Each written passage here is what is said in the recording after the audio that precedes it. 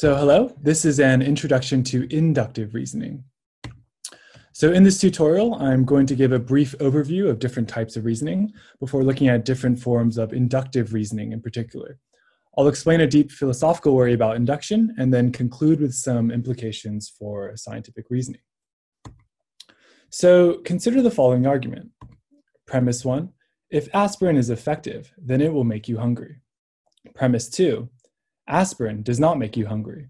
Conclusion, therefore, aspirin is not effective. Should we accept this conclusion? So for starters, we might ask whether the argument is valid. Here's a breakdown of the argument structure.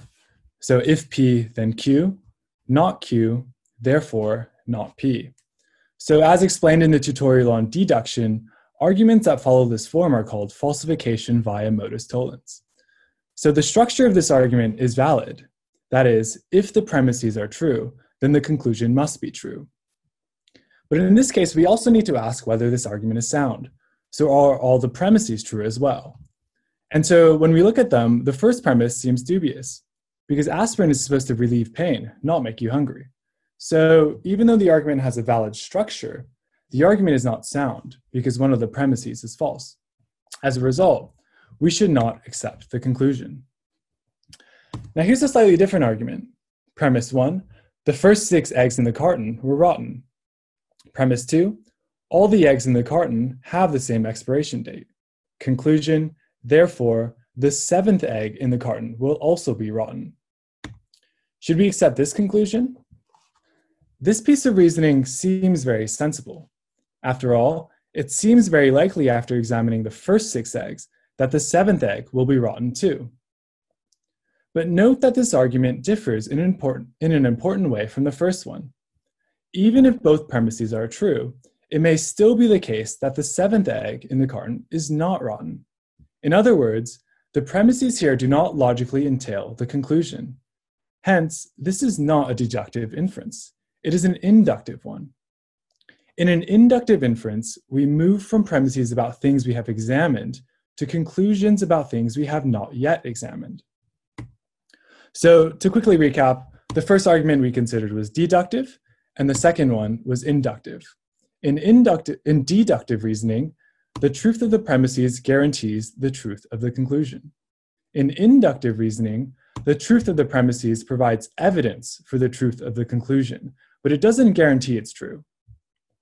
And just to quickly flag it, in another form of reasoning called abductive reasoning, inferences are made to the best explanation that accounts for certain observations. So abductive reasoning is going to be the topic of the next tutorial, but I just wanted to make a quick note of it and contrast it to inductive and deductive reasoning. So in the remainder of this tutorial, I'm going to focus specifically on induction, and I'm going to walk through some examples. So we use inductive reasoning all the time. We use it in everyday life. For example, I'm confident my phone will not explode when I make a call. Why do I believe this claim? Well, up until now, my phone has not exploded when I made a call. Then I made an inference. My phone will not explode when I make a call this time. And therefore, I'm confident my phone will not explode when I make a call. Because this reasoning is inductive, though, the premises do not entail the conclusion. So it's possible that my phone will burst into flames the next time I make a call, despite never happening before.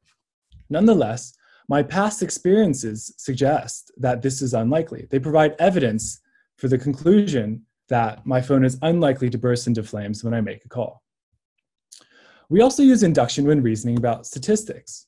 For example, you might see a claim like this: Governor Bob will win the election. Now, how did one arrive at this conclusion? Well, suppose that 55% of sampled voters say they will vote for Governor Bob. Then from this, an inference is made.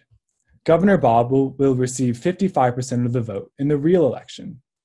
And so we conclude that Governor Bob will win the election. Here, it is important to carefully assess the assumptions that these inferences rely upon to be true. For example, in the first inference, from 55% of sampled voters to from 55% of sampled voters say they will vote for Governor Bob to therefore Governor Bob will actually receive 55% of the vote. We need to ask whether or not the voters sampled were actually representative of the general population, We need to ask whether or not enough people were sampled. And we also need to consider whether or not people will change their mind about who they're going to vote for between being sampled and the actual election. Notice that whether the inductive inference holds true will depend on all of these implicit assumptions. So scientists use inductive reasoning all the time. Here's an observation that was once made. All people diagnosed with Down syndrome thus far have trisomy 21, which means that they have 3 chromosome 21s. So here's a visualization of chromosomes called a karyotype, and we can see in the blue circle that this individual with Down syndrome has 3 chromosome 21s. Then scientists use inductive reasoning to conclude that all people with Down syndrome have trisomy 21, including those that they have not yet examined. So the observation of the scientists provides evidence for this conclusion. However, because this is an inductive inference, it is possible that this conclusion is false. And in fact, it turns out to be false. So a small proportion of people with Down syndrome have what's called a translocation Down syndrome, where they only have 2 chromosome 21, but there's an extra piece of chromosome attached to another one. In this case, there's an extra piece indicated by the red arrow attached to chromosome 14. So stepping back, this is an inductive inference in which we moved from a sample, namely people with Down syndrome observed thus far, to draw a conclusion about a population, namely all people with Down syndrome. So here's another example. Most people's eye infections are cured with an antibiotic. Now imagine your friend Mary comes in with her eye looking like this, and you diagnose Mary with an eye infection. It would then be natural to make the following inductive inference. Mary's eye infection will be cured with an antibiotic. Again, both observations provide evidence for this conclusion. However, even if most people's eye infections are cured with an antibiotic, and even if Mary has an eye infection, it does not necessarily follow that her eye infection will be cured with an antibiotic.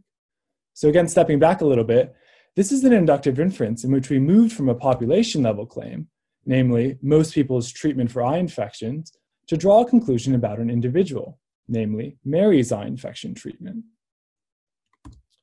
So I think it's worth expanding a little bit on the former points raised. So in practice, a claim such as most people's eye infections are cured with an antibiotic actually means something like this. Studies show that eye infections are cured with an antibiotic. So a physician might make a clinical inference, which moves from the scientific evidence to an individual prediction about her patient. But it's really worth pointing out here that there are 2 inductive inferences involved here. So the first inference involves moving from a trial population in a study to the actual target population for treatment. For example, is the intended population for treatment the same age as the trial participants? It may be that differently aged people respond differently to treatment. And if this is true, then Mary's physician must ensure that the scientific evidence generalizes to people like Mary by checking she is a similar age to the trial participants.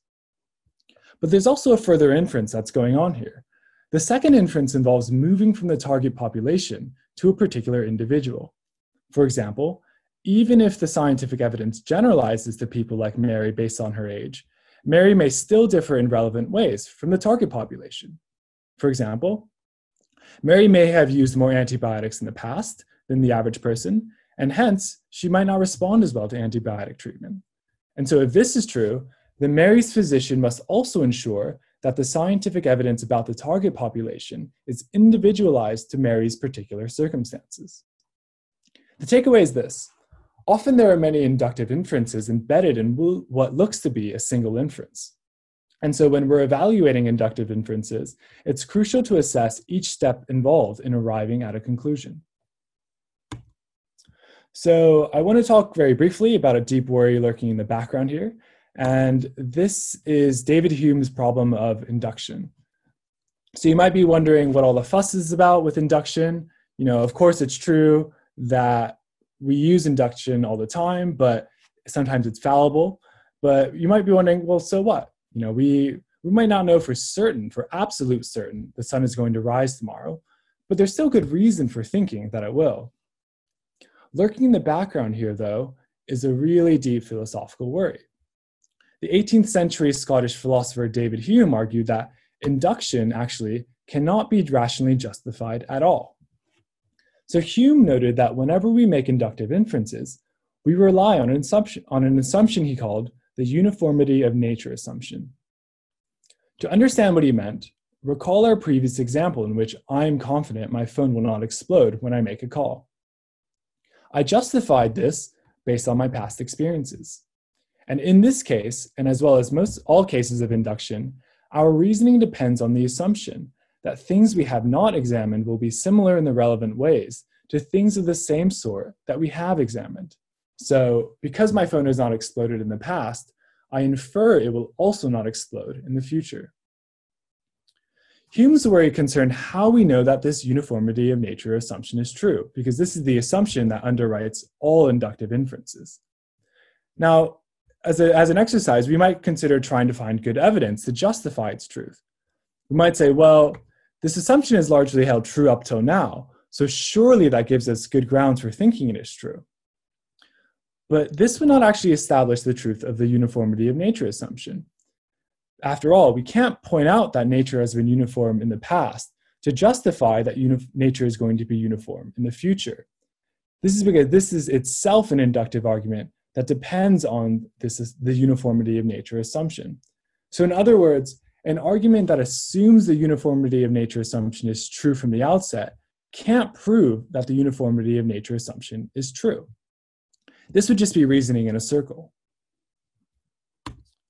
So where does this leave us? Hume's problem of induction is a deep worry, and philosophers disagree about whether it has been adequately resolved.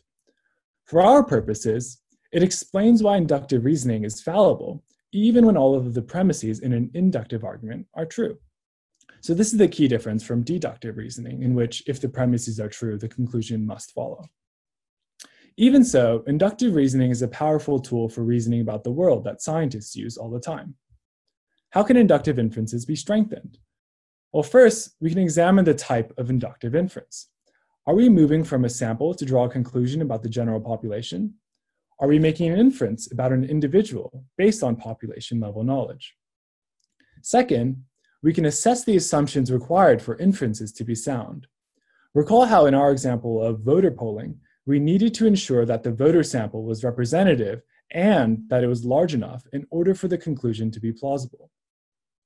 Third, we can assess each individual step embedded in an inference. For example, when moving from scientific evidence to individual predictions, there are often many distinct inferences involved. Finally, we can be mindful of how the premises relate to the conclusion. For example, does each premise actually provide evidence to increase your confidence in the conclusion? I hope this tutorial has been helpful. Thanks for watching.